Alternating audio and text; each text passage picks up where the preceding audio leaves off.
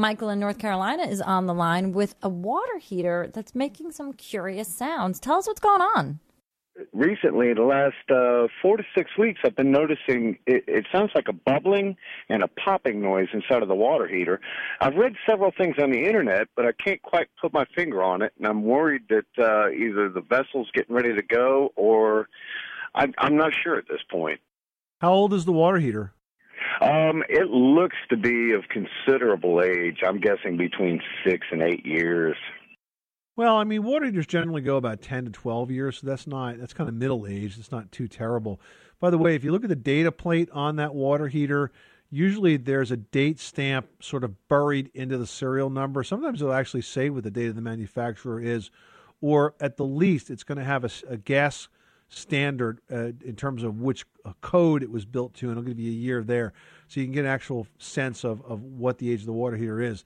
The noise is usually caused by a sediment buildup on the bottom of the tank. So if you drain the tank occasionally, that will usually stop that. Have you ever drained your tank?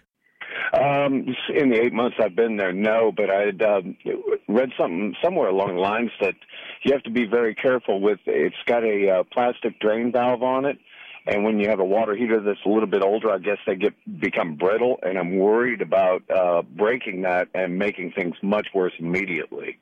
Well, I mean, you could very carefully try to drain the water heater. You simply hook up a garden hose to that spout. It's designed to be drained, and let some of the water out of it and try to spill off some sediment with that.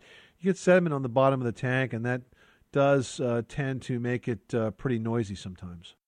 Okay, is there any chance that I have the temperature turned up too high and it's causing, well, I guess not at 125 degrees, it wouldn't cause a boiling, would it? No, it wouldn't. And, 125 degrees, though, is pretty hot. You really want it to be more like 110. Okay. Just for safety's sake, if nothing else. Yeah, because you could easily get scalded. Okay. All right, I'll give that a shot. All right, good luck with that project. Thanks so much for calling us at 888-MONEY-PIT.